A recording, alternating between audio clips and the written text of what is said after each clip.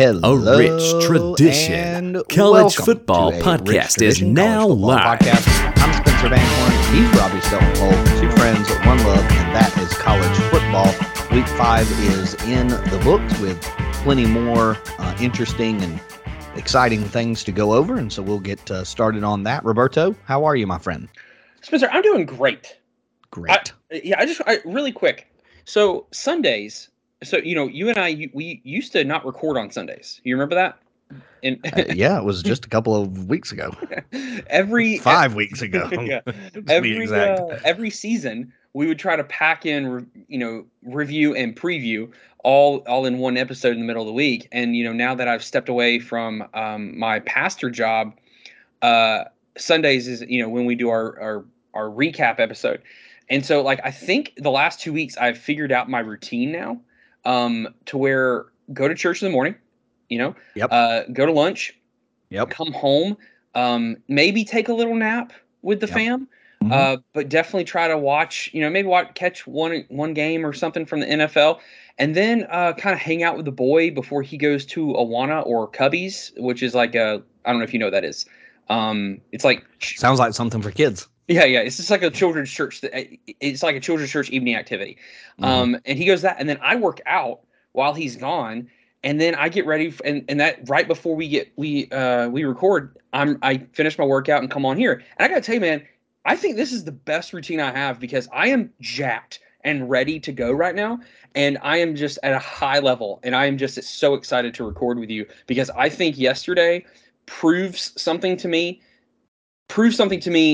at a Georgia level, but also a macro college football level for this upcoming season. And I'm ready to talk about it. So I'm ready. Okay, so I figure we'll save, since Georgia played kind of I don't want to say a meaningful game, like the other ones weren't meaningful, but since this one was a different kind of caliber and it was a different game, we'll save that one for last. We'll go through everything else first.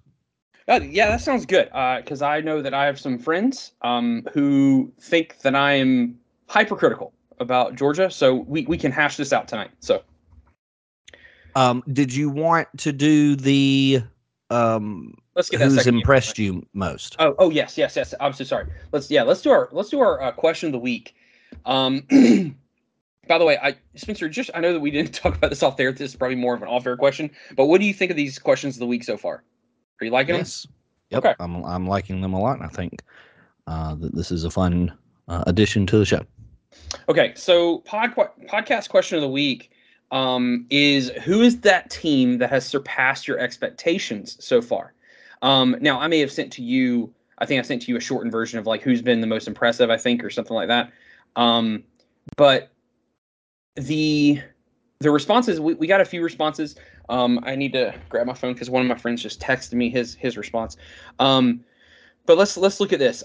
So first is longtime listener of the show, Matt Sattler. He says, I do love how I say, who is that team that has surpassed expectations? And then every single person, except for one, gives me multiple people.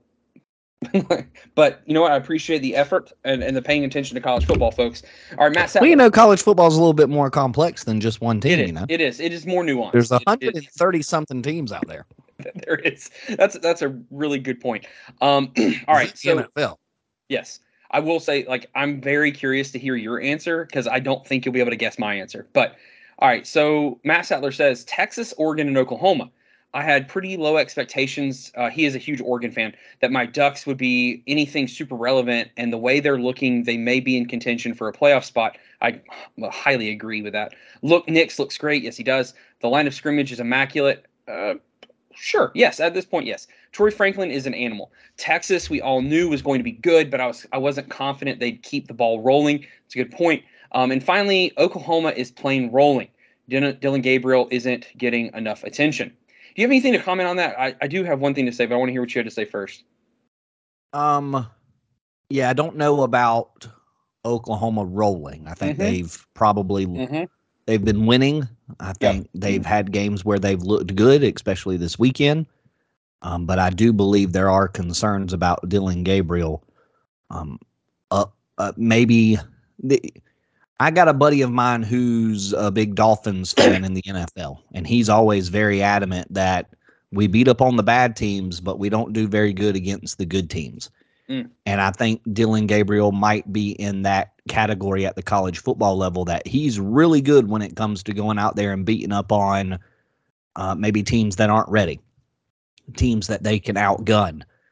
But this coming weekend against Texas, we may see a different thing. Now, he didn't play in the game against Texas last year, and I thought maybe him being in that game would do a little bit better. They would do a little bit better. But I think there were some calls for concerns last year, and maybe this year there's been a couple of moments where things have not gone as smoothly as they have at other times. So we'll see on Oklahoma, but hey, they're you put 50 points on somebody, so it feels good. Yeah, my concern about Oklahoma is that we're seeing early 2000s Oklahoma. The teams who don't have as good a talent as them, they're able to just roll on. But then when they play opponents who are as equal or close to maybe being better, they don't know what to do with themselves. That is kind of what I'm worried about. But I mean, I could be completely wrong, because guess what, Spencer? We find out how good Oklahoma is this weekend. So, because it's the Red River, and we will find out how good Oklahoma is after they were, what was it, 50-0 last year.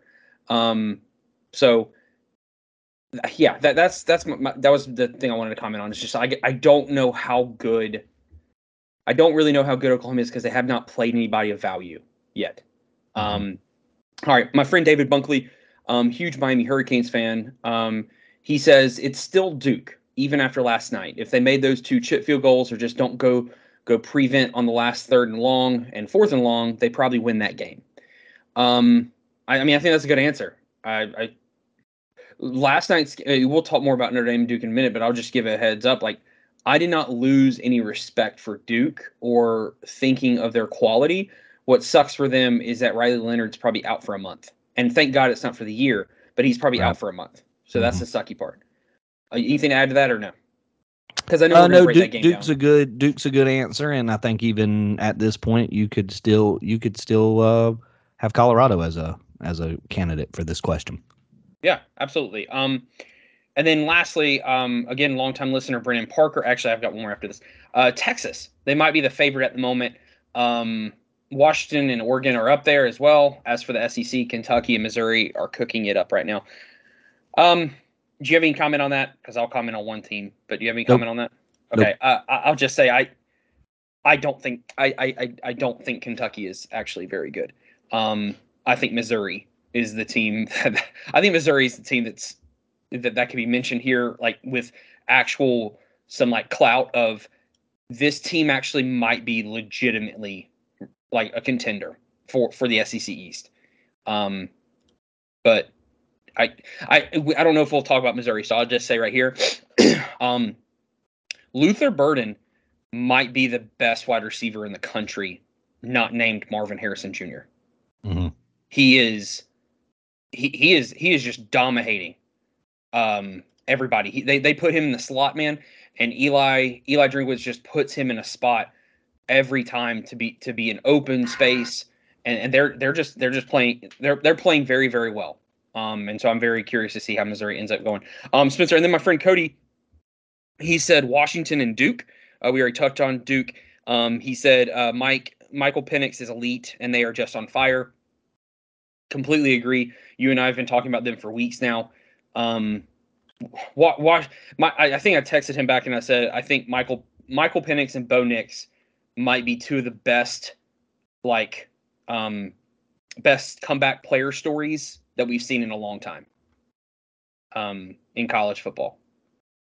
All right, Spencer. So who's your answer for this? Yeah, I think I do like the Colorado and Duke mentions, sort of coming out of nowhere, and West Virginia, I guess, could be a part of that mix as well. A team that didn't have a lot of expectations that's reached up, but Washington and Oregon certainly have been impressive. That's how the question was posed to me. So those 2 teams seem to be the most dominant up to this point. Yeah. I know Washington had kind of a close game with Arizona, but that Arizona group's a little more feisty than maybe most people would give them credit for. So, in terms of most impressive, Washington and Oregon probably. Texas may be in there as well with the big win over Alabama and exposing them a little bit, and then Duke, Colorado, maybe even West Virginia as well.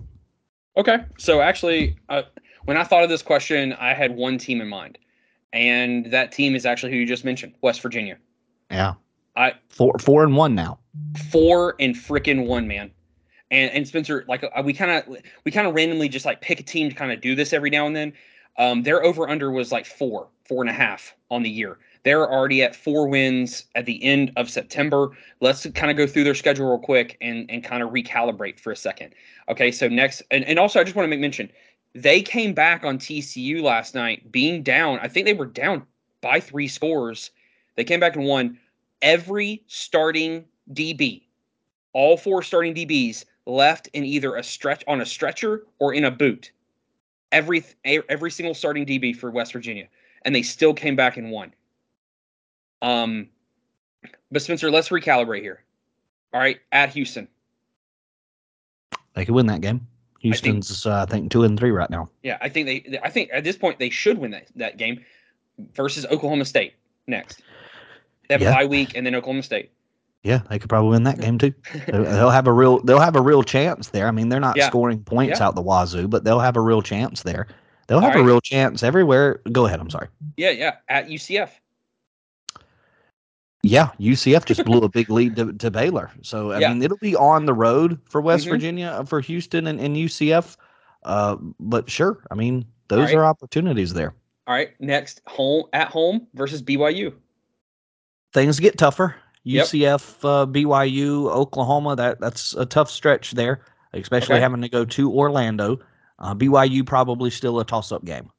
Okay, and then we'll go ahead and we don't even have to talk about it. At Oklahoma, we can chalk that up probably as a loss. But then at home versus Cincinnati, and then at Baylor, Spencer. Do you realize, just based on this simple conversation, we have possibly painted a picture where West Virginia goes 9-3, even 10-2 if they get on a roll. Yeah, because if they were to, let's just say they lose to UCF, or let's say they lose to UCF, BYU, and Oklahoma, that's still Houston, Oklahoma State. Yeah, that's still a really nice stretch there. He's going to win Coach of the Year if he comes close to that, right? And I'm talking about in the Big 12. Right. Baylor could be a tight game as well, but yeah, he's got an opening against Cincy. I think there's a chance to maybe knock off BYU, upset them. I think there would be underdogs there, but a chance to maybe get a game against UCF. Houston and Oklahoma State are open, so yeah, West Virginia could surprise here. The word continue to surprise. That's just crazy to me, right? Like, everyone almost guaranteed that Neil Brown was going to get fired. And now there's legitimately a world where they could go 8-4. Yeah. And I mean, that's college football for you from time to time. We have those kinds of things pop up every once in a while. Okay. All right. That's all I kind of wanted to do. Spencer, thank you. Thank you for all those who responded and gave an answer. Spencer, go ahead and lead us where we're going. All right. So games to discuss from Saturday. We'll stick with one of those surprise teams, Colorado, with a big second half push against USC, made things very interesting down the stretch, 48-41. But Caleb Williams continues to be this offense for USC, just continues to be overpowering. Everything Colorado did in the second half to kind of chip their way back into this game, USC had enough answers to the majority of it for them to pull away with the win. I think Colorado scored a lot of points there in the fourth quarter, but ultimately the Trojans did just enough to fend off all of the big attack there from Colorado. Obviously, with a 34-point lead at halftime helps as well. So their 14 points in the third quarter was just enough to hold Colorado at bay. Spencer, I think, okay, so Yes, I agree with you. They what's it called? USC did just enough. I want to look at. I'm trying to be very quick here. I want to look at a couple of stats because I'm going to tell you that I did walk away from this game. Two feelings. One, I was incredibly impressed by Shedeur Sanders, who once again stands in that pocket, gets the crap beat out of him, and just continues to just lead his team. Okay, Spencer, I just want to take here. I got it all pulled up now. Colorado versus TCU. They ran for 55 yards, average 1.6 yards a carry. Against Nebraska, they ran for 58 yards, 1.8 yards per carry. Colorado State, they ran for 70 yards, 2.8 yards per carry. Then, Spencer, against Oregon, 40 yards, 1.6 yards per carry. I think you know where I'm going with this. Spencer, against USC, they ran for 193 yards and averaged 4.3 yards per carry, along with Shedeur Sanders throwing for 371 yards and 4 touchdowns. There is a problem, once again, with this USC defense. I'm sorry. I forgot. There is, once again, a problem with this Riley-led team and his defense. Lincoln Riley has copy and pasted his team from Oklahoma again. And that is what I walked away with. That is so alarming to me. Because I thought they were getting better. And we realized, no, they just haven't played anyone with really any skill talent at quarterback or the wide receivers up until this point.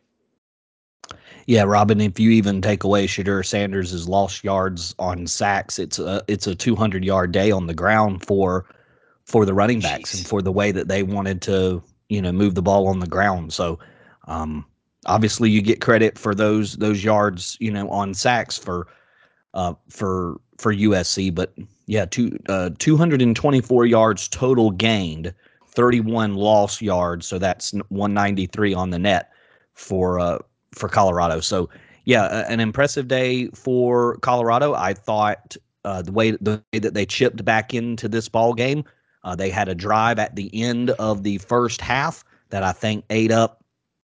What was it? It was 2 minutes and 28 seconds. They went 83 yards on 9 plays, and that was the Sanders 25-yard touchdown run with 21 seconds left on the clock. It's 34-14. There's a little bit of a thought. Okay, we got some momentum. We got some things going offensively. USC, though, like I mentioned, answered back beautifully.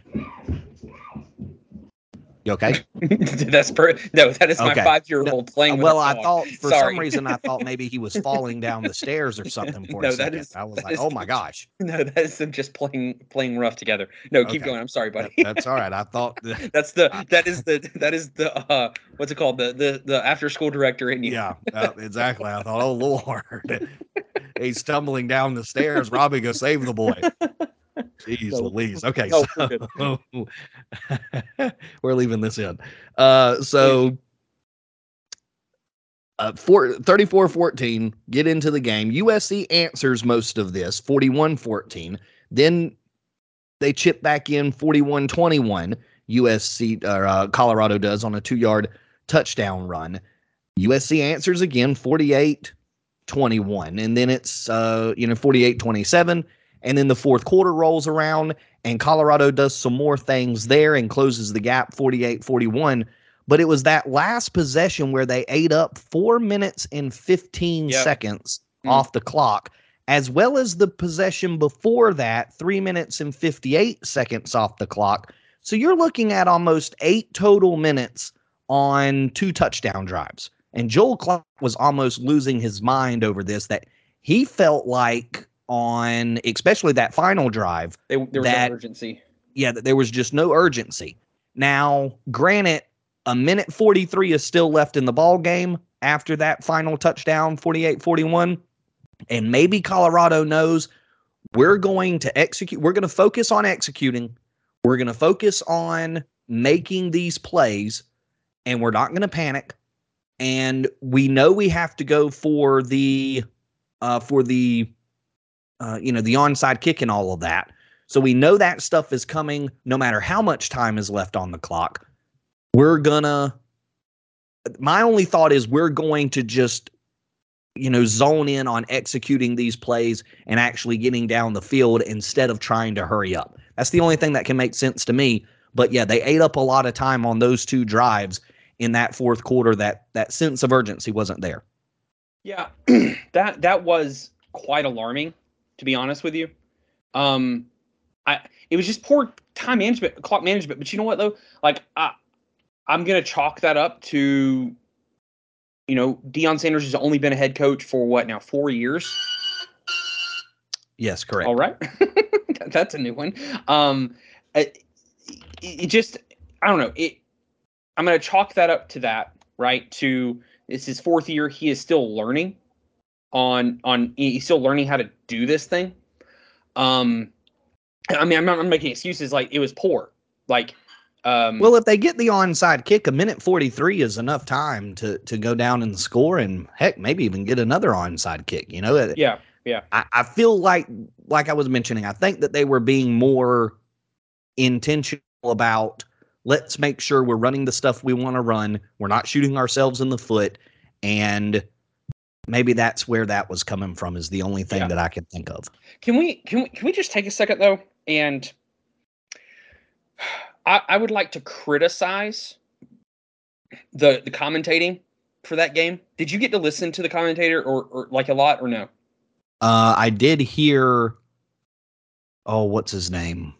Gus Johnson. The play-by-play Gus Johnson say he catches a touchdown in the end zone.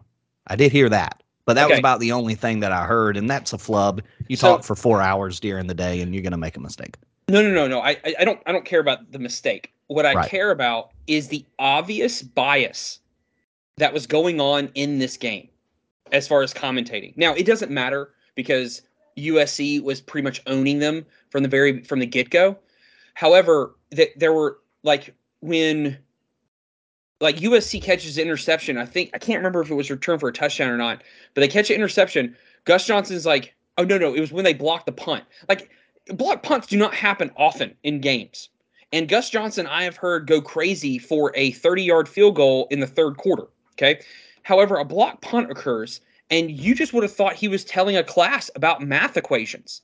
Like, there was no tone whatsoever. However, USC or Colorado scores their first touchdown after they're down like 3 scores.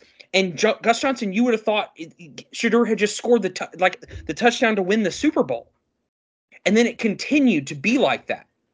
There was just a constant biases in what was in the tone in how the game was being called. And I'm sure you probably weren't paying attention to it, but it was just very frustrating to listen to, because Colorado is already getting enough acclaim, rightfully so, because of what they've earned by what's on the field.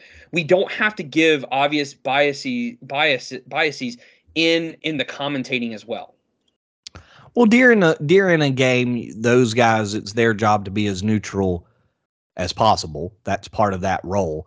But Dan Patrick has talked about this a million times, to the point where I can appreciate the honesty. But everybody at that national media, Gus Johnson, Joel Klatt, even though he's college football through and through, he is a national media college football pundit when he's in that role.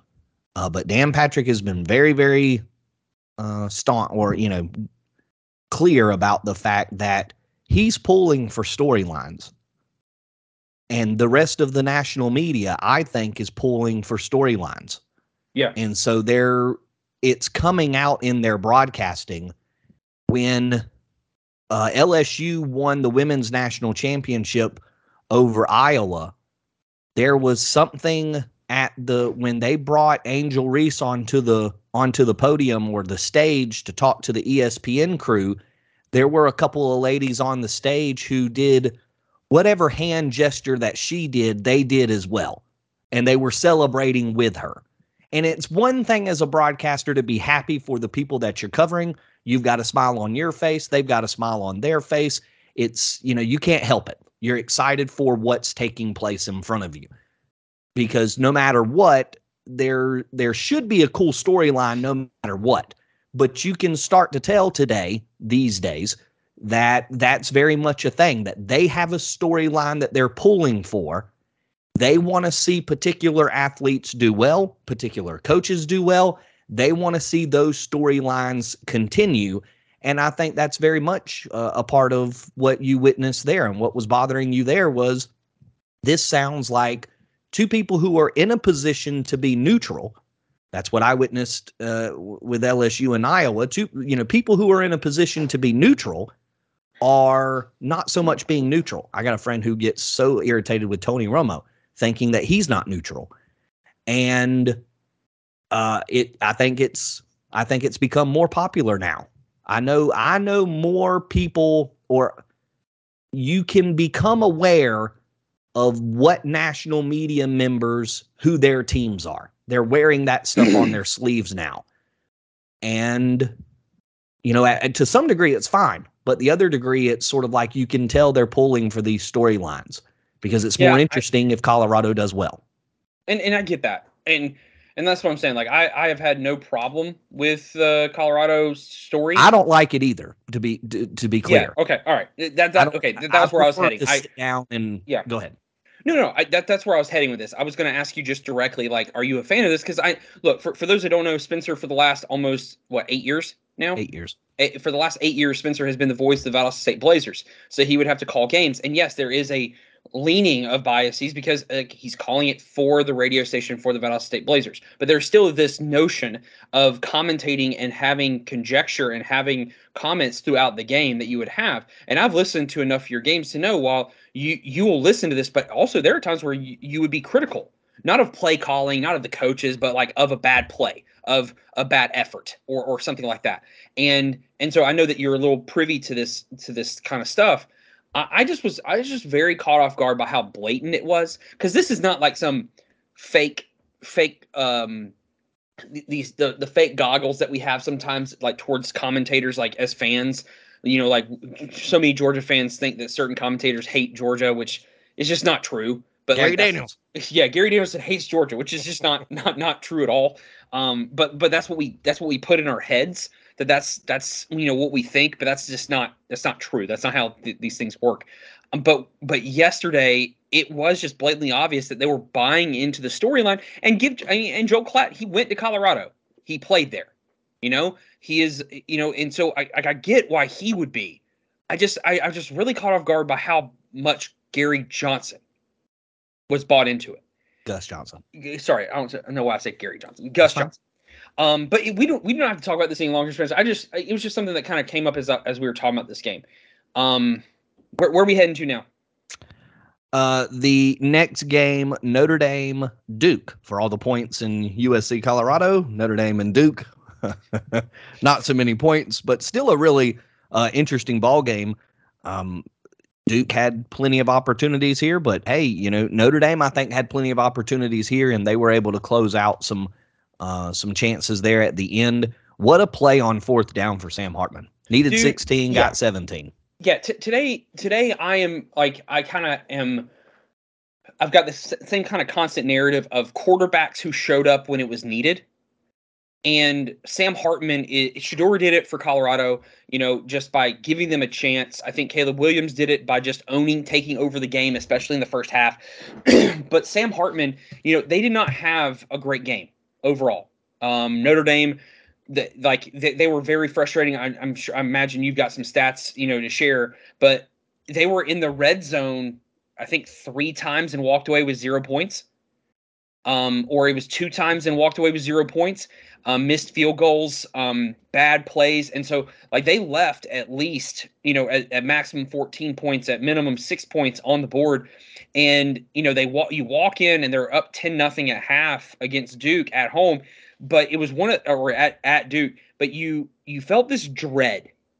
Like you did not feel comfortable that Notre Dame was going to win this game, because they weren't taking advantage of the situation. I mean, Sam Hartman only threw for 50% completion percentage. He didn't throw for a touchdown. He averaged 7.4 yards a reception. But then Spencer, like, then the second half happens, and Duke, I'm not saying they turned it on, but Duke kind of like started to gain momentum. So Riley Leonard, who also threw under 50%, did not throw great, but just started making certain plays with his arm. And this was a battle, especially the second half. I think that's the best way to describe this game. The second half was just a battle. And also, well, I'll let you see. I want to hear what you have to say, and then I want to add one other thing. Yeah, battle on the ground for sure. 4.7 yards a carry for Duke, 5 yards a carry for Notre Dame.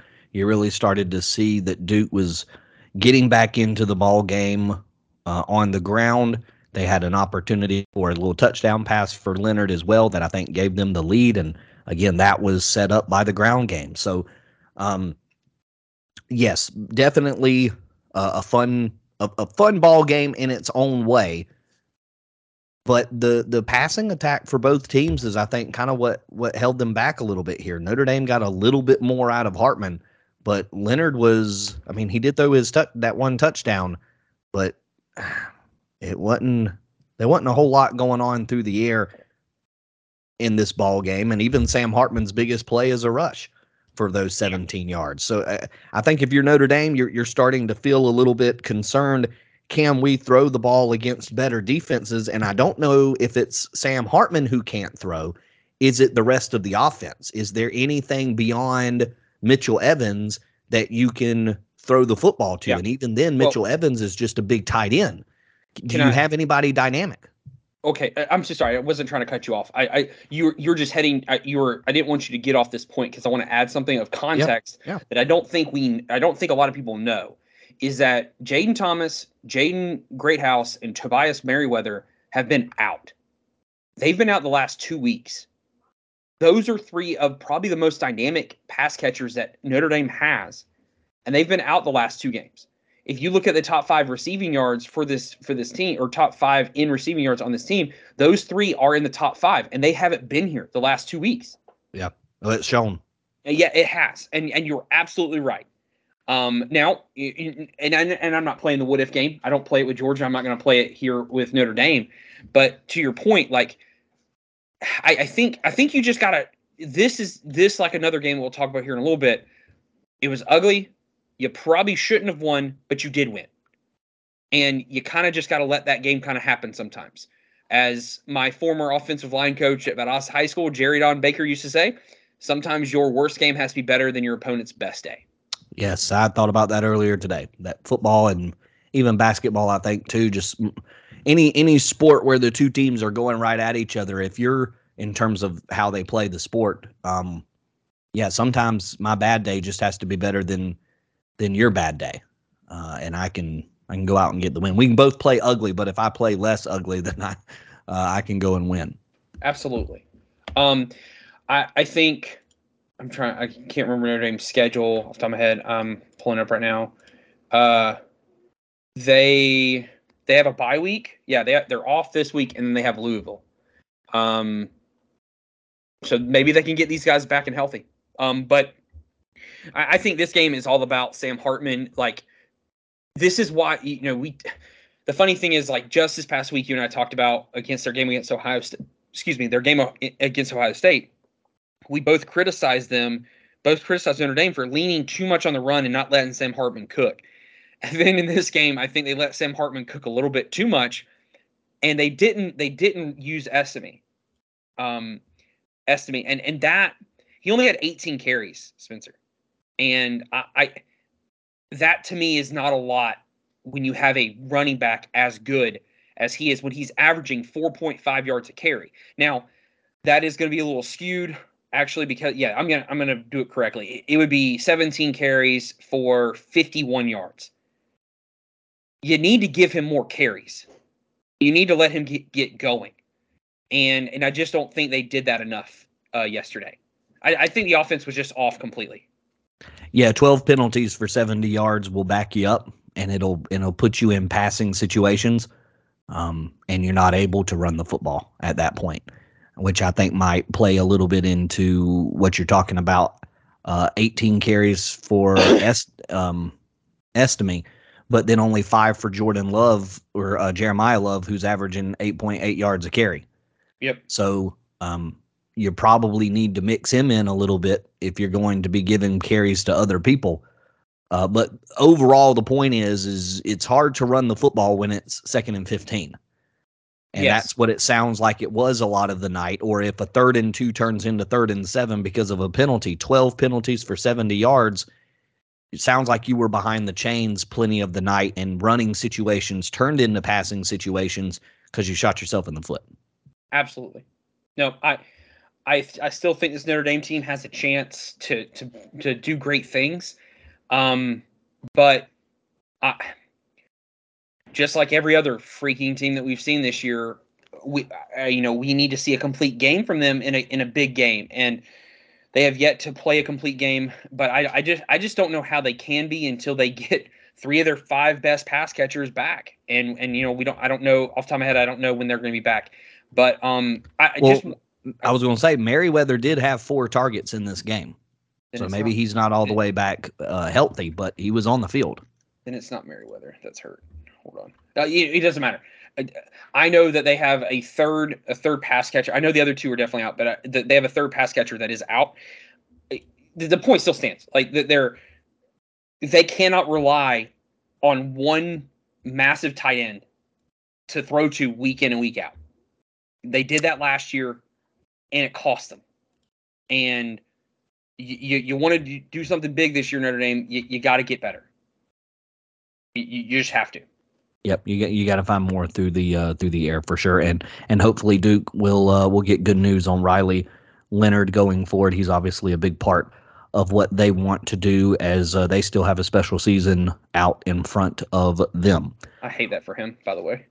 Ole Miss and LSU, big shootout between these 2 teams. I think if you betted the over here for Ole Miss and LSU, you probably did well. 55-49 is the difference. I think I had it, or is the score.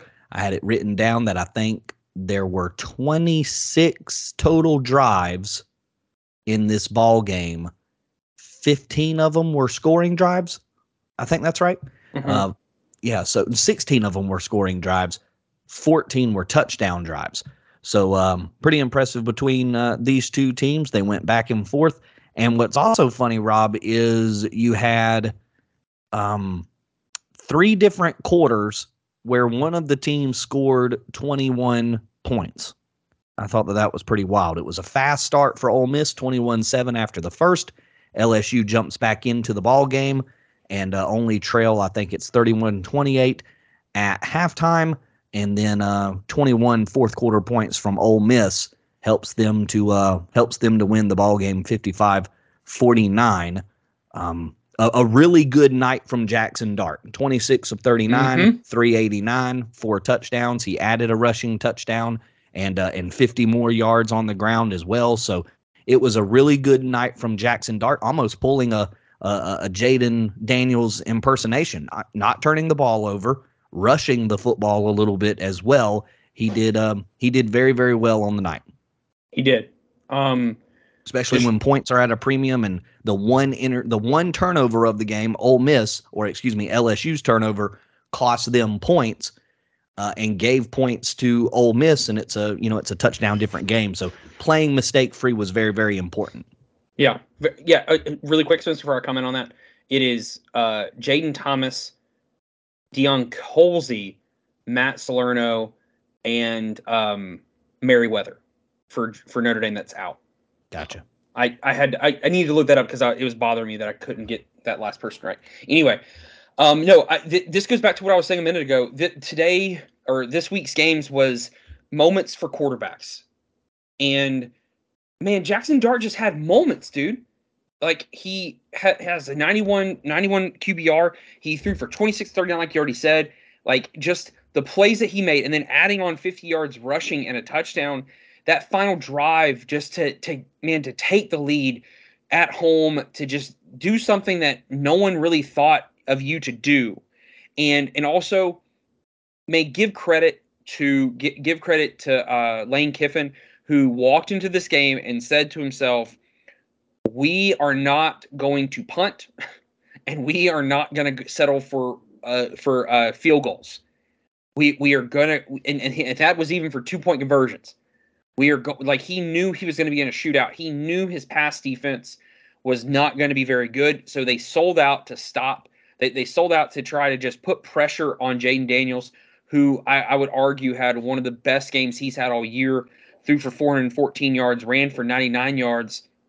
It was just a old school shootout type game. And Spencer, like, can you think of a bigger win for Lane Kiffin than this one? Yeah, that's been kind of the one thing he's been missing. He's had all the yards. He's had some really great performances. He obviously had an NFL, I think, at least got a look at the NFL caliber quarterback in Matt Corral. Is he on? He's on the Panthers roster, I believe it is. So yeah, an NFL quarterback in Matt Corral.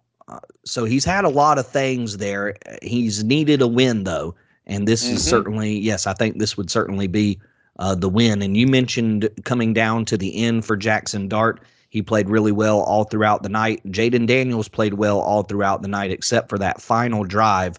I had it written down, I think just 1 of 5 on that final drive to try to get down the field. It was his one completion, though, was 42 yards. So, even in that small little sample, the one completion, 42 yards, gives them a chance. He has several throws to the end zone there at the end and almost makes the last one. It hits the receiver in the hands. He's just not able to come up with it. So really incredible performance by both quarterbacks, and give Ole Miss the credit. They found a stop on defense. It took them all game long, but they found, not only, I say all game long, I should correct myself. They found the stops they needed. They got one early with the fumble, turned that into a touchdown, and then they got maybe even a field goal. I think they forced a field goal at one point for LSU, and then obviously the stop there at the very end of the ball game. So LSU's defense gets a few wins in this ball game individually, so helps them figure it out. Spencer, like, all kudos again to Ole Miss. It was so great to see Judkins get to go off. I guess maybe, I know he's been battling injury. I guess hopefully like he's back to form, because man, he looked good. I need to ask a question, and I don't really like to be, I don't want to sound negative, but is Brian Kelly just kind of having a bad year? Like, I know they've only lost 2 games, but that defensive backfield, Spencer, is not good. And their offensive line play at times is very, very not good. I don't think this is the last loss, or maybe 2, for LSU right now. Yeah, you're obviously in a position where you're wasting a really special offense. And not wasting, but you're just missing an opportunity. Yeah. The thing that's in Brian Kelly's defense is this is only his second year, and you can't replace the entire defensive backfield in 1 year. Now, sure, Colorado and USC have done great in the transfer portal, but neither one of those teams have excellent defenses right now. So you, especially when you're playing at the top of the league, or in one of the top leagues, in one of the most talented, rich areas of the country, everybody's biting for people. You can do some impressive things through the transfer portal. I don't think, and Bud Elliott's blue chip ratio has even proven, you're not turning yourself into a championship team through the blue chip through the transfer portal. At least not yet. You're not.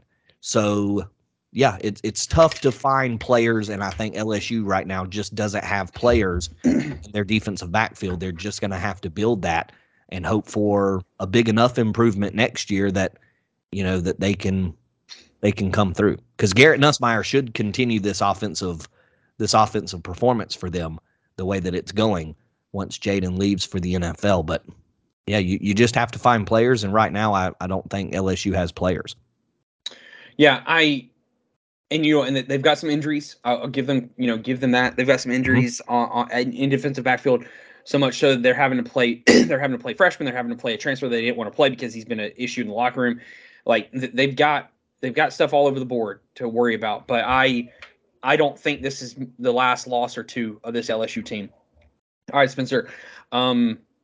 What's next? What's the next game? Georgia and Auburn from the weekend, a 27-20 victory for the Dogs. Another ball game of kind of having to turn things on in the second half, slow first half, although it is tied at halftime at 10 apiece. But either way, not a number one team in the country kind of performance, although Auburn does get some credit for being good defensively.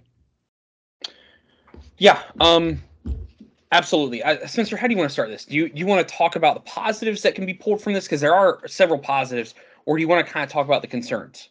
Well, let's go good news before bad news. So all right, yeah, let's get the candy in for the medicine. Okay, yep. All right, so I think this is the game. To me, this is the Carson Beck game, and what I mean by that, this is the game where the team and the fans should unanimously get behind Carson Beck. I'm not saying people were talking about getting him benched. What I'm talking about is there was this cast of kind of like, I don't know, can he really lead this team when it's needed? Can he really be the guy when it's needed? And Spencer, I think he showed unanimously that he can't. Because I went back and rewatched the game. He has a total of 3 really bad throws in this game. One was the wide open Oscar Delp down the field on the first drive. He should have put some air under the ball and let Oscar Delp run for a touchdown, while it's floating.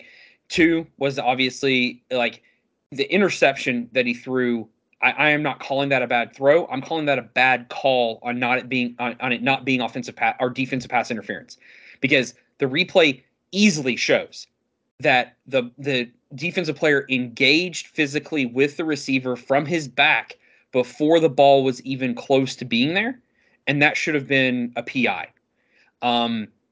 So that's not the bad call. There is a bad screen that he throws that should have been picked off, and then there's another bad throw, but he is getting hit, and it was a bad choice that he let that ball go, because as if you remember, it's the play that could have been another interception in the fourth quarter. I don't know if you remember that off the top of your head.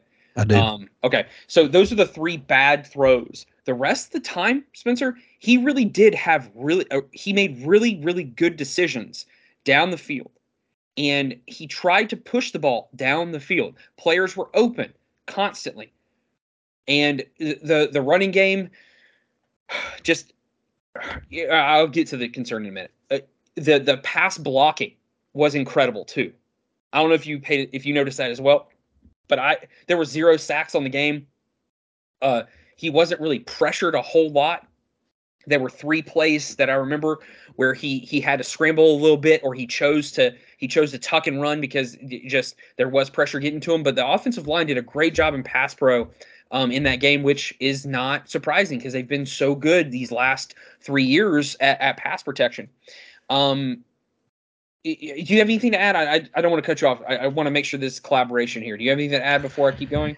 Yeah, no, second half was brilliant. 8 of 10 for 88 yards in the third quarter, 8 of 10 for 148 yards in the fourth quarter. So that's 16 of 20 for 236 and a touchdown in that second half of the ball game. And I think the only reason, or one of the big reasons, that Brock Bowers comes to life, 8 catches for 157 yards, and a good chunk of that is in the fourth quarter, 4 for 122. I think a big part of him being so good in the fourth has to do with the fact that Beck is able to find other people in the third and other portions of the fourth quarter. They had him wrapped up in the first half. They were coming in hot. They were ready to go to Bowers when Bowers was getting the football, tackle him, bringing plenty of people to the ball to pull him down because they knew he was going to be a load, and Auburn was ready for it. They had something dedicated to it. So Beck had to find other people and did. Rosemy Jack-Saint came through. Obviously, big third down catches, several big third down catches for Ladd McConkey. So good to see him back. Thomas, yep, very good. Ra Thomas had a couple of big catches as well, including what you and I called Beck's best throw of the year, a little underneath thing that Ra caught for a first down while he was being blistered in the face by a defender. God, what a play. Just such a freaking awesome play. Keep going, sorry. Next 1 or 2 plays is a touchdown. So Really nice performance there from Beck in the second half, specifically finding other pieces, making Auburn have to figure things out. There's one of those plays to Bowers, and it might be the 40-yard touchdown play where the defenders just all move away from him. They all go in different directions, and he's completely lost in terms of their assignments. And he's just wide stinking open over the middle of the field because everybody's running into different positions. And I think that has everything to do with Beck finding other people throughout the ball game, and that forcing the defense to account for those other people. Absolutely. I think also, like, it was, I have been, you heard me the last 2 weeks be very defending, I've been very defending of Mike Bobo. I will say that this is probably the first game where I would just question some things. Certain play calls at certain times. I mean, I try to do what Josh Pate does and not question play calling too much, because these guys are way smarter than I'll ever be when it comes to football. They know things way better than I do. But there were just several like head scratching plays at times that I didn't understand. I think that's probably, I'm not going to criticize them. I just didn't understand. And so, especially when we found out that we had so many tight ends back, like, having Lucky back and having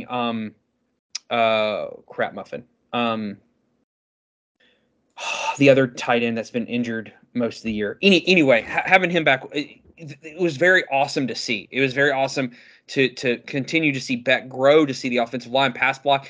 I mean, you know what? Also, it was awesome to see freaking our defense at times. Like, yes, they bent a little bit, but you know what? They didn't break. Kamari Lassiter legitimately probably had two of the most important plays on defense yesterday. And you know what I'm talking about? Like as the player is catching this ball on this massive third down, and he just knocks the ball out of his hands. Yeah, the receiver's falling down. It's a big third down. Yeah, mm-hmm. They're just such a big big play by him. Actually, I think that was Everett. It was Dalen Everett who does that. Like, he had two of the biggest pass deflections of the game. Javon Bullard, it was so good to have him back. And overall, this is one of those, like, just big kind of get in and get out grit type games. I mean, would you agree with that? Yeah, absolutely. And the only two touchdowns that they scored were off of the turnovers. Absolutely. And that is such a positive to look at, that the only times that Auburn actually scored were when Georgia put them in a position, when Georgia made bad execution of a play to put them there, put Auburn there and give them short field. And you really do got to give Auburn credit for dialing up plays and massive misdirections and motions to keep Georgia's young defenders, their eyes, trying to keep them paying attention. And, at times, we'll talk more about this in a second, but there were times where Auburn was able to take advantage and get some misdirection, and Georgia not setting the edge very well at times. And just, again, give Hugh Freeze credit for being able to take advantage of that. But, you held an SEC quarterback to 82 yards passing and an interception.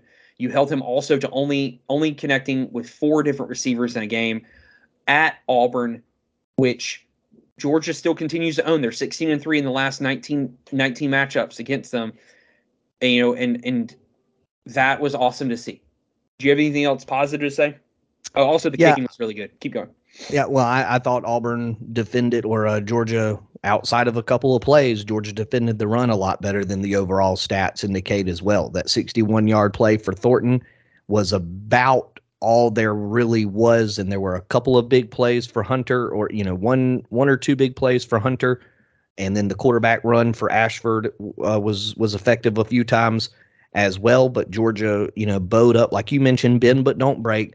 And that was very much there a good portion of the night. I think it was 3.7 yards a carry outside of if you were to take away the 61-yard run from Peyton Thorne, the 219 drops down significantly, and it becomes I had it written down, but I think I put it on a different sheet of paper.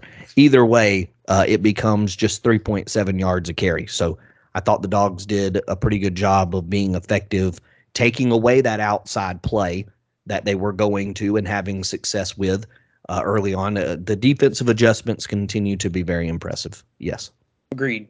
Also, let me just ask you a blunt question, Spencer. Blunt question. Do you think Georgia right now, and again, I know what your answer could be, but I just want you to give me a blunt answer right now. Try to get it to me honest. Do you think this Georgia team could win a national championship? No. Okay. Now, go ahead. If we had to play a Texas, an Ohio State right now, I don't know. I don't feel good about it. Okay. Washington, Oregon, don't feel good about it. Agreed. And I know what you could say. They don't have to play for a national championship right now, right? They absolutely don't have to do that. Yes. Okay. You're 100% correct. They do not have to do that. It's only week 5. I just know you so well. Like I knew that's what you would want to say. That's what I wanted to say. Yes. I know. I played your game correctly. Thank you. I don't think so either. But I don't know. They don't have to, right? They've got to worry about Kentucky this weekend. So let me ask you this. If we're going to make an SVH poll, would you have Georgia number 1? No, probably not. I would be fine with them not being number 1. I'm asking you, if you would I make them poll, number 1? Yes. No. Where would you have them? 5, maybe 4. Okay. I'm not overwhelmed with pushing them down too far. Yes. Yeah. Agreed. And I'm like I said, I'm fine with taking them out of the number 1 spot. I'd be fine with pushing them down to 5. I'm sure, and I don't have it in front of me, but I'm sure there are other teams that you can make arguments for to be in, a higher position. Just trying to get to that Brett McMurphy poll that I looked at a little while ago. Yeah, so if he has Georgia at 3. If you wanted to go Ohio State ahead, okay. Washington ahead, I'm fine with that. So if you wanted to put Georgia all the way down at 5, I'd be fine there. But if we're moving Georgia to 5, I'm moving Washington ahead of Ohio State. And if you wanted to put Michigan ahead of us, fine. I don't think you're putting Penn State ahead of us. If you, and continuing this thought, I'd be putting Oregon ahead of Penn State.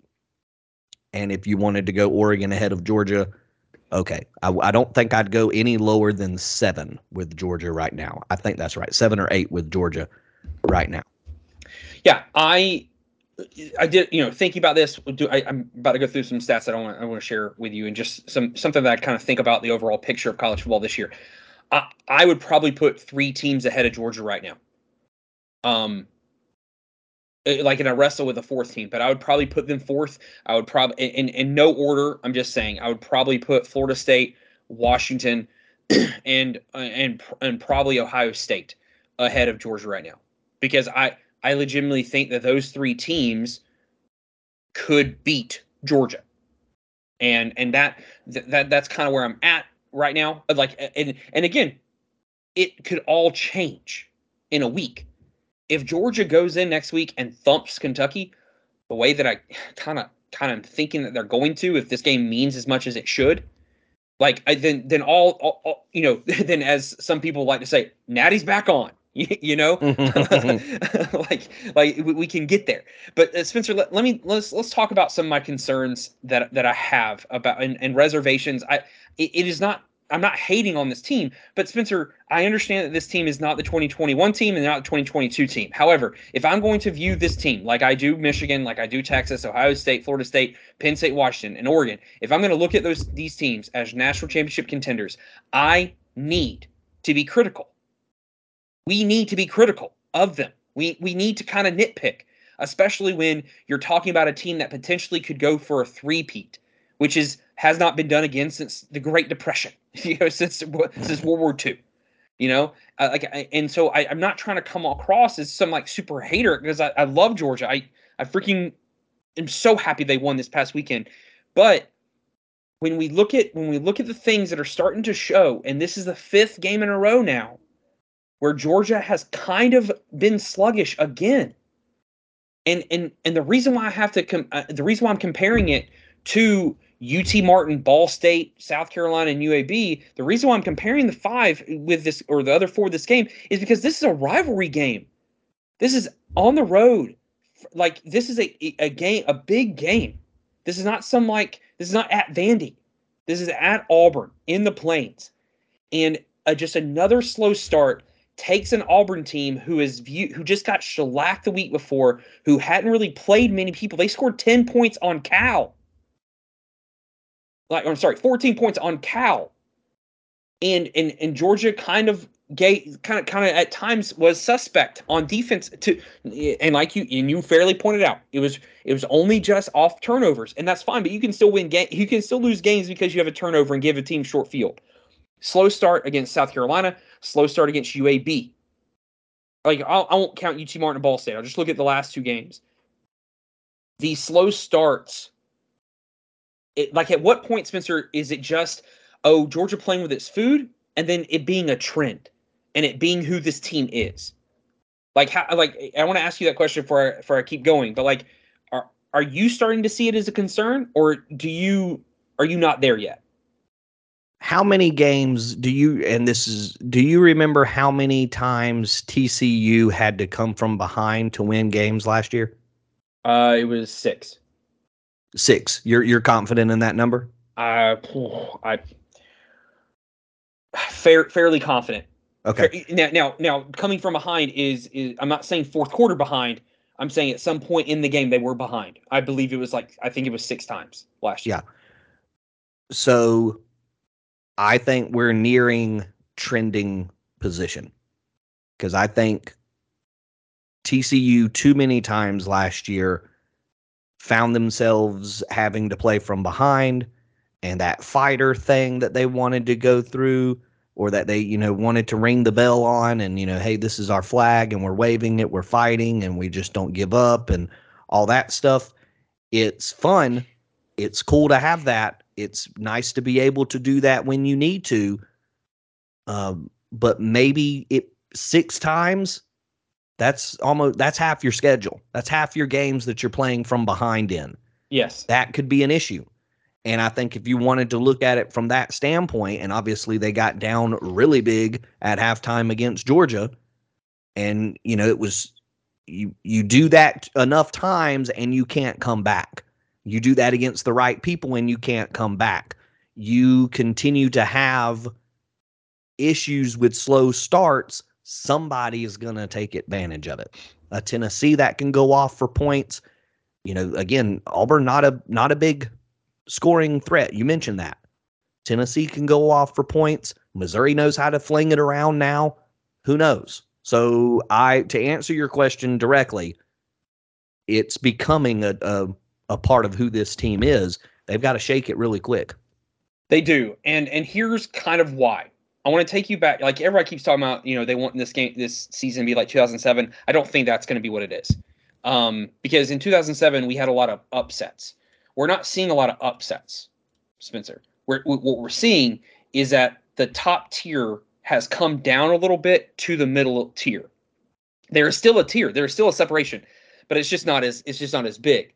And I want to take you back to the year 2014. Okay. This is 9 years ago. Okay. A younger Robbie was teaching at Hopewell Middle School. You were still doing radio and calling games for the VSU Blazers. But this year is a year specifically, it correlates because it's Florida State. Florida State is coming off a national title where they beat Auburn. And I don't know if you remember this year. I think you actually probably will remember, and you'll see where I'm going with this. But the heavy criticism of the Florida State team that year, they were the favorites to win, but they had lost so much from that talented team. Like, I think it ends up being like 14 or 15 players ended up getting drafted between the 2 years into the NFL, because they just had dudes everywhere, and they were led by Jameis Winston. They come into their back-to-back year, to the second year, and they're kind of picked to repeat. But Spencer, it started off with week 1, where they struggled with Oklahoma State, an Oklahoma State team that would go on to have a 7-6 record. Then they struggled, and also in this year they struggled against Notre Dame, who would go on to have the same 7-5 schedule. And they played with their food week in and week out. For the most part, they struggled. They had a nail biter, like I said, against Oklahoma State, against Clemson that year, who was not elite that year. Notre Dame also had a nail biter against Miami back in 2014 when they weren't good. And then they also the next week, they struggled against Boston College and only won by 3 points. And they struggled the next week at home against Florida in 2014 and won by 1 score as well. And then one of the best teams on their schedule, and people were like, everything's fine, everything's good, was the ACC championship against Georgia Tech. And if you remember, Spencer, that was the game where Georgia Tech almost came back on them in the final minutes of the game. And everyone's like, oh, it's okay, they're battle tested. They're battle tested. Do you remember what happened in the first round of the playoff when they played a legitimate team that year? Got smoked. They got smoked 59-20 against a West Coast team who had a very dynamic offense and a really good quarterback at the University of Oregon named Marcus Mariota, and they lost 59-20. And this is not just they were only offense heavy. FSU was offensive and defensive heavy. They were supposed to have been a great team offensively and defensively. Now, I am not saying this is what's going to happen to Georgia. What I'm saying is that we need to make sure, and while I'm critical because I'm afraid we're going to end up having a repeat of 2014. And I think that's kind of where we are right now, Spencer, because if you remember that year, everyone had one loss besides one team, and that was FSU. Alabama went in 12-1, Oregon 12-1, FSU was 13-0, Ohio State 12-1, Baylor 11-1, TCU 11-1. All these teams had 1 or 2 losses in the top 10. And so everyone like had scars. There was no perfect team. But then we see the third string Ohio State third string quarterback, who I can't remember his name at the top of my head. I'm sure you'll remember. Cordell Jones. Thank you. Cordell Jones goes off and leads them to a national title. But Spencer, I'm kind of getting the feeling that's the kind of year we're going to have, is a repeat of 2014 where there are no team is perfect, but some teams get exposed. And I'm just hoping that Georgia doesn't end up being like the Bama who got exposed against Ohio State, or the FSU team who got exposed by Oregon in the playoff. Because there is a problem with the running game. There is a legitimate, you only ran for 107 yards, averaging 3.6 yards per carry. This Georgia team is just not able to run the ball, and it's not because of the running backs. Like, yes, we can talk about the running backs not being great, but that doesn't matter when the offensive line doesn't even give them time to get the ball. Georgia's only averaging 148 yards a game, Spencer, rushing. They're 79th in the country, and they have only played two Power 5 opponents in 5 weeks. That is a problem. The defense is having trouble setting the edge.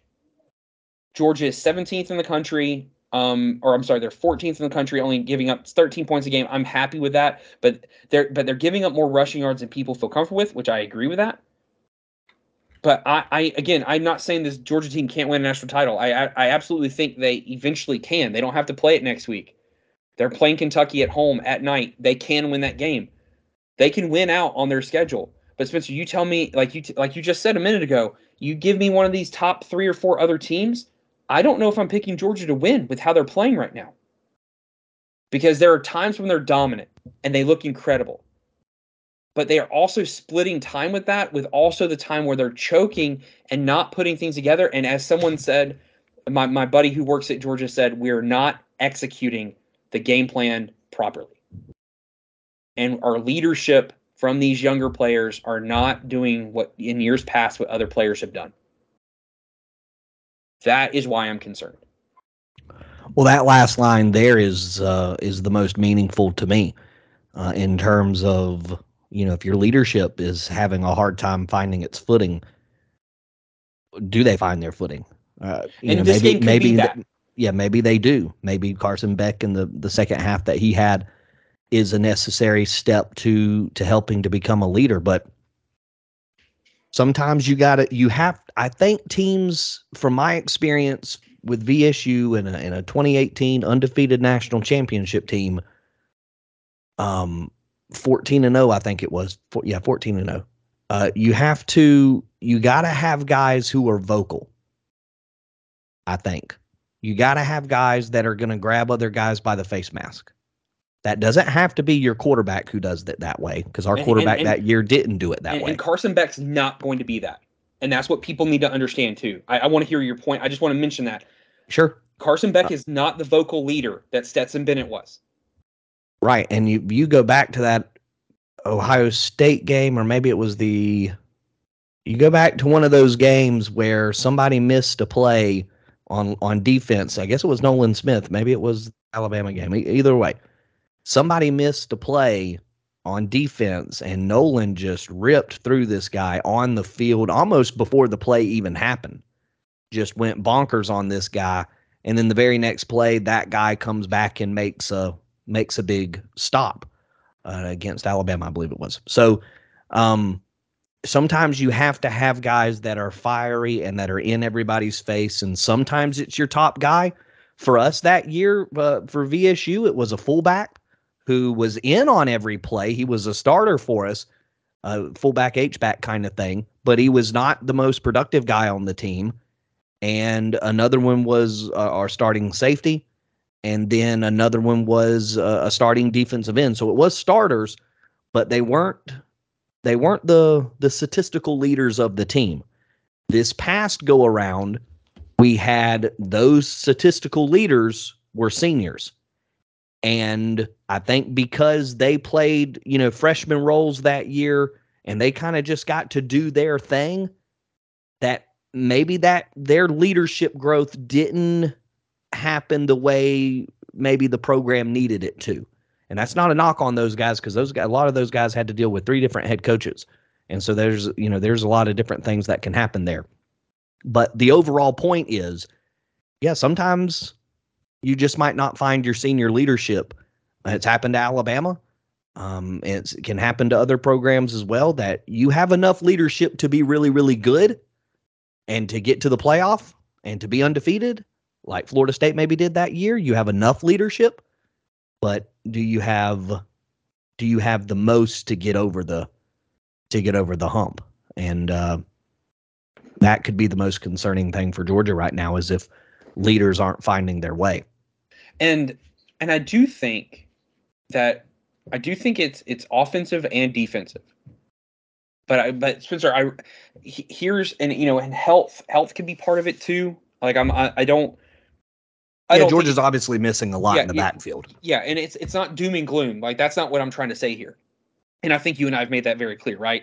Like, I think it's just who's going to step up in that first quarter and get in someone's face when the assignment's not done correctly. And I talked to my buddy pretty extensively today, and one of the things that he said was just like, man, it just at times there doesn't seem to be a lot of trust in each other, in everyone doing their job. No one's doubting skill and ability. It's I don't know if especially on the defensive side of the ball, when it comes to setting the edge and our linebackers just not being in the best position, it's a trust thing. It's overcompensating because you're not trusting the player in front of you to do their job.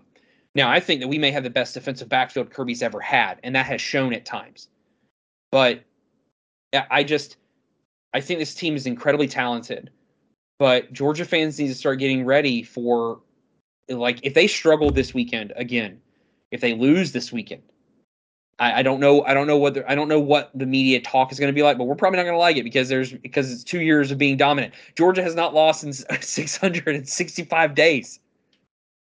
Or 666 days. I don't like that number, but like, it's been an incredible run, and I'm not saying it's over by any means, but like you and I both alluded to, this trend has to stop before it becomes a character trait. So that's all I have to add to that. I know it's time to clear the notebook, but Spencer, do you have anything to add, or are you good there? There's time. That would be the last piece of the 100%. the puzzle for me. But yes, definitely some things to figure out for sure. All right. Do you have any particular spot that you wanted to go in the notebook? I kind of only care about a couple more games. I don't know what you have on your notebook, but mine really kind of just is maybe two games. One is Texas A&M. I know it's Arkansas. I know that most people don't consider this a big game. This game is known for being crazy. We mentioned that last week or the last episode when we were picking this game. Spencer, there's a world in which I think that A&M could win the SEC if their defensive front continues to play like they played against Arkansas. Now, Arkansas's offensive line isn't the greatest, so I'm not giving too much credit, but it was very awesome to see this defensive front that Texas A&M has bought the last 3 years to finally come together and be able to kind of handle at times Arkansas's front offensive line. But the bigger takeaway was I just really enjoyed seeing Max Johnson, another quarterback game, take over at times and put the ball in space for his players to do something with it. A&M still has issues. No one's perfect. No team that we've talked about at all this year is perfect. But I was really just kind of impressed with Max Johnson and A&M's effort in that game. Yeah, it is. It is. You feel like Texas A&M is growing into what they want to be. Even though it was not Connor Wegman out there, Max Johnson came through. I think if you're Arkansas, you're pretty bummed, and I think maybe some of the bumness is switching, your offensive philosophies. Yeah, that keeps coming back to my mind as being something that you're like, oh, that's got to be. You don't have. Do you have the personnel for what the new thing wants to do? Are you approaching this the right way? Did these guys fit into the Kenny Dillingham system better than they're fitting into what they're in now? So, yeah, I'm, sort of a more balanced approach than what they were before. So, it's kind of bumming me out a little bit for Arkansas. I feel like maybe Sam Pittman missed on a hire. Maybe. Yeah. Speaking of that, two things. One, I think we were right. I mean, I think you kind of will agree with this now. I think Arkansas is just going to be that team that just plays teams really close but loses still. Mm-hmm. And I hate that for KJ Jefferson for sure. Me too. If KJ Jefferson, I think Carson Beck is a great quarterback, but if KJ Jefferson was my quarterback, I just feel like because he is such a vocal leader and he is so talented, I think Georgia would be decimating people right now. But that's beside the point. I'm not. That's not anti-Beck. It's more of just a praise for KJ Jefferson. Spencer, I didn't know this until I heard this on a podcast recently. If Arkansas at the end of the year decides they want to fire Sam Pittman, his buyout is significantly cheaper if he has a losing record. Ooh. Just keep that in mind. Yeah, sure. I don't think Sam Pittman is the problem. I think what you just said is the problem. I think he made a bad hire. I think he had a culture issue last year, and he got his guy out of there. But I don't think that this might have been the best hire either. But we know Arkansas can be a good program. We've seen them be a good program in the last 10, 15 years. We've seen them compete for SEC titles. We've seen them give Alabama all they can handle, in the last 10 years. I hate that for Sam Pittman. But anyway, Spencer, the other game, I don't know if it's a game. Just I want to make mention of Missouri. Missouri might be really freaking good. People should pay attention to that. Cook, their quarterback, is legit. Spencer, I can't believe I'm doing this. I'm going to defend Michigan for a second because Michigan handled business. They are the first, I don't know if you knew this, but Georgia and Michigan heading into this weekend were the only two top 10 teams who have yet to cover a spread. And Michigan finally covered a spread this weekend. Georgia still has yet to cover a spread this season. But Spencer, here is the stat that blew me away. That made me just kind of say, you know what? Maybe we're being a little too harsh on Michigan. Michigan has yet to allow a team to be in a goal-to-go situation on their defense. That's pretty cool. Again, repeat. They have yet to allow any team to have a first down within 10 yards of the end zone. Now, of course, they've given up touchdowns, but their defense is so stout this year so far, they've yet to allow anyone to have a goal to go. And I just thought that was impressive. So I don't really have anything. I'll just say this. I hated the fact that Daniels didn't get to play against Texas. That sucked. But other than that, man, I'm spent. I ain't got nothing else. Yeah, we talked about A&M. Texas, I think, did a really nice job pulling away this weekend in a game that maybe, you could see them having continued trouble with Kansas in a situation like that, where Kansas sort of, throws some punches early on and Texas never really regains their balance, and it's a wonky game the rest of the way. That first touchdown for Kansas was the craziest thing of the year almost. It was also really cool. Yeah, no, definitely. It's crazy in a good way, but it's so, really? And in some ways, if you're Texas in the past, you've allowed that to maybe frustrate you and fluster you and whatever else. But in this one, you don't lose any composure. You kind of stay the course, and you eventually pull away. You eventually pull away with a really big win. So I like that from Texas. Not only because of the funkiness of everything, but we would all consider Kansas a much better coached team now than maybe we would have a few years ago. So to have a scare from a well-coached team that's playing with their backs up against the wall with their number one guy out, the new guys coming in, slinging it around, you find a way to ready yourself and take advantage of the talent difference. So kudos to Texas. Tennessee got payback on South Carolina. Obviously, that was a real big win for the Gamecocks last year, and the Volunteers able to come through with a really big win this weekend over South Carolina. I thought that was, I think things for Joe Milton aren't going off the charts like most people thought that they would, or at least some of it's not as explosive as it was last year. But I think maybe Joe Milton's settling in. Maybe this offense is settling in a little bit more. I know he had 2 interceptions in this game particularly, but it seems as though the rest of the offense is coming around. 238 yards on the ground, 6 yards a carry. A really nice night to do a lot of things well for Tennessee. So kudos to them for kind of getting a little bit of payback here. Rattler wasn't great. His definitely his worst game of the season. He had an interception, only 169 yards. Did you hear what he said after the game, though? He called it Tennessee's Super Bowl. Who said that? Rattler said, well, kudos to them, or, credit to them. It was their Super Bowl.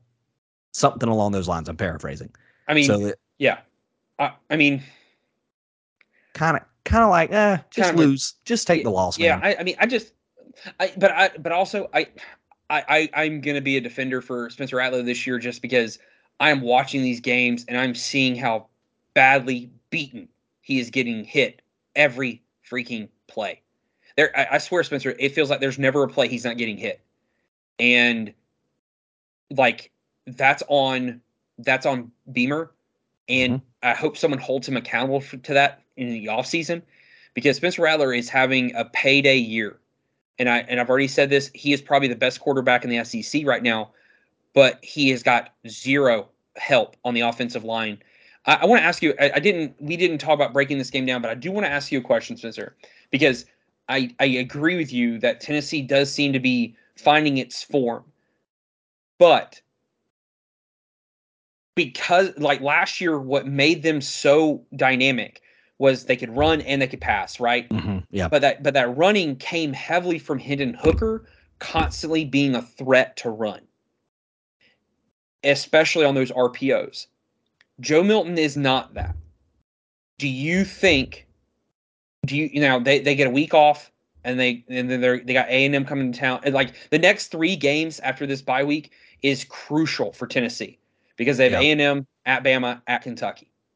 And then at Missouri but the week before Georgia. I just want to ask you, do you think this is sustainable, or do you think that this kind of one-dimensional type offense relying so heavily on running back rushing yards could come back to bite them? I think they need Milton to be a better passer more than they need him to be a runner. Okay. I think he had a run. He had some 90-plus yard run at one point. They're not asking him to run like they're not asking him to run. They only asked him to run 2 times in this ball game, and they definitely went with Wright and Small as well as Dylan Sampson a lot more in this ball game, and those were the featured guys, 5.4 yards a carry or better for all 3 of them. So they're definitely leaning.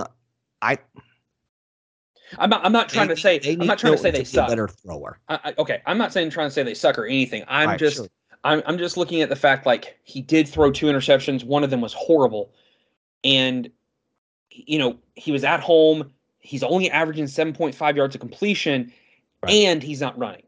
So like it just seems, and the only reason why, like, if this was any other type of offense, I don't know if I'd be asking these questions, but because we know what kind of offense they want to run, I'm not afraid of, like, and I'm speaking this as just a universal defensive coordinator for a good team.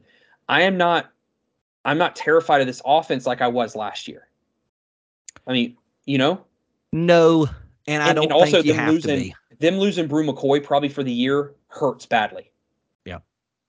Yeah, no, I don't think you have to be afraid of this Tennessee offense. It just feels like they're settling in, at least from the ground game standpoint. Milton, obviously, with the 2 interceptions, that's obviously not going to go very far.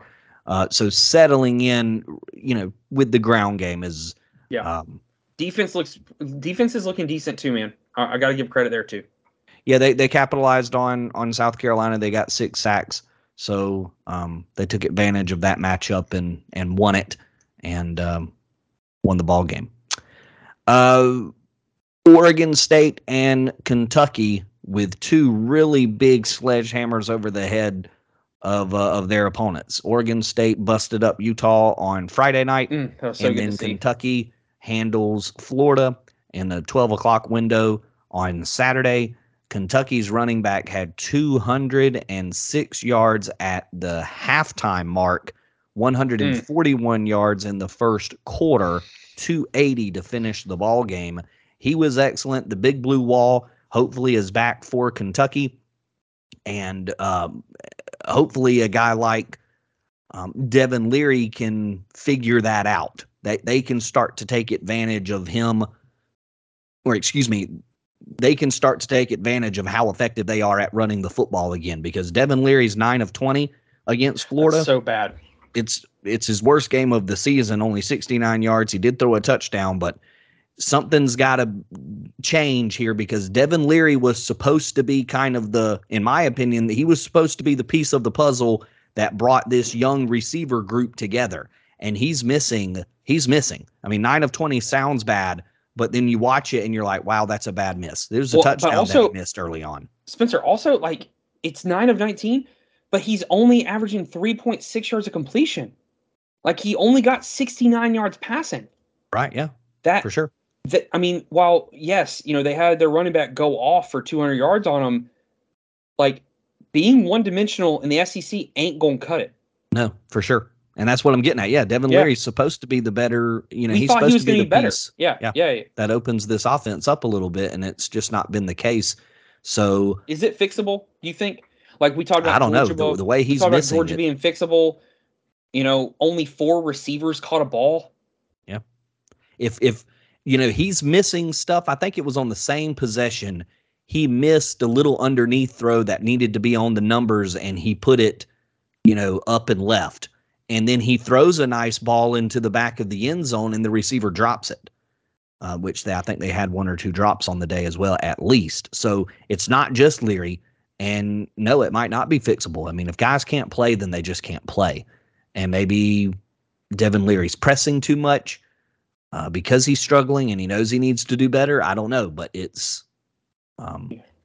might be fixable. But at this point, it seems like you got a lot of potholes to fill.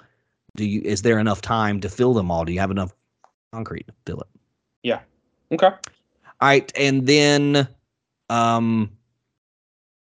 I thought Milroe for Alabama and their win over Mississippi State. Obviously not a great Mississippi State team. Will Rogers had 3 interceptions, so they haven't figured out that throw game with him yet, even though they've had a couple of moments there. But I thought that Jalen Milroe, the quarterback there, because we had so many discussions about how bad that position was playing, he felt a lot more comfortable in this game.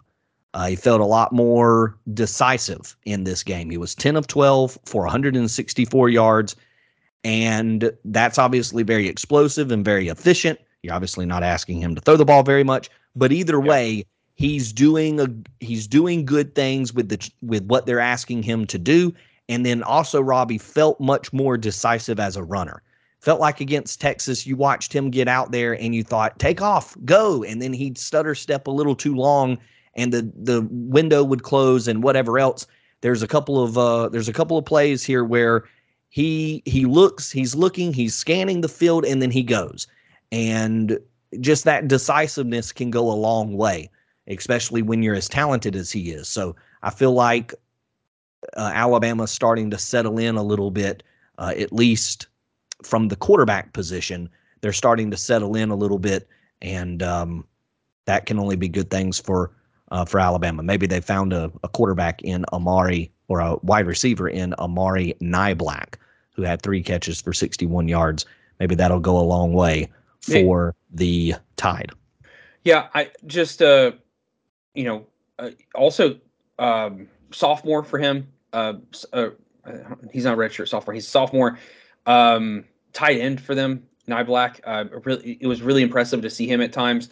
It was also impressive, just to see balance with what they were doing with Jalen Milroe. He only throws for 164, but he was 10 of 12, like you said. The thing that I just want to make mention, just because you got to do this with all these top tier teams, they're still giving up. Yep. Plenty of sacks and I say tons because that's you don't see this a lot with elite teams. Gave up 4 sacks and 7 tackles for loss, Spencer. Yep. Like that.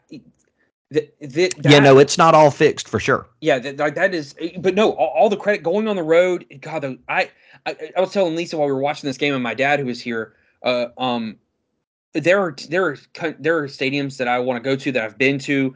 Like I've been to the Plains before. I've been all over, to a lot of places in the SEC. I never want to go to Mississippi State.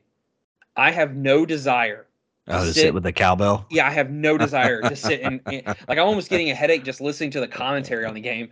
Yeah. But give them credit for walking in and handling business like they did, which was really honestly really impressive. But again, I am next week they play A&M, who's got possibly the best, if not the second best, defensive line that Bama will have played all year. And I cannot wait to see them go against this offensive line for Alabama, who seems to still have holes. So, and then the Baylor comeback win over UCF was pretty impressive. Obviously, the scramble play. Did you get a chance to see the scramble play for the quarterback where he goes all the way back into the end zone and ends up completing the pass? Nuts, so nuts. Yeah, absolutely. There were a lot of crazy plays like that. By the way, yesterday. Keep going. I'm sorry. No, I was just going to finish that up. That I think Baylor or UCF had a lead of 35-7 at one point in this game. In the third quarter, with 8 minutes remaining in the third quarter, they took a 35-7 lead, and then Baylor kicks a field goal, and then they score a touchdown and get the 2 points, and then they score a 5-yard touchdown pass from Blake Shapen. And you just think to yourself, here they come, 26-35. It's a completely different looking ball game, and then they set themselves up. That was a part of a game-winning drive there. I believe that play helps to ignite for Baylor to go and kick the game-winning field goal from 25 yards out, 36-35. Good for Dave Aranda. Yeah, he needed some breathing room for sure. Because I'm going to tell you, there's some coaches that I think are about to be gone.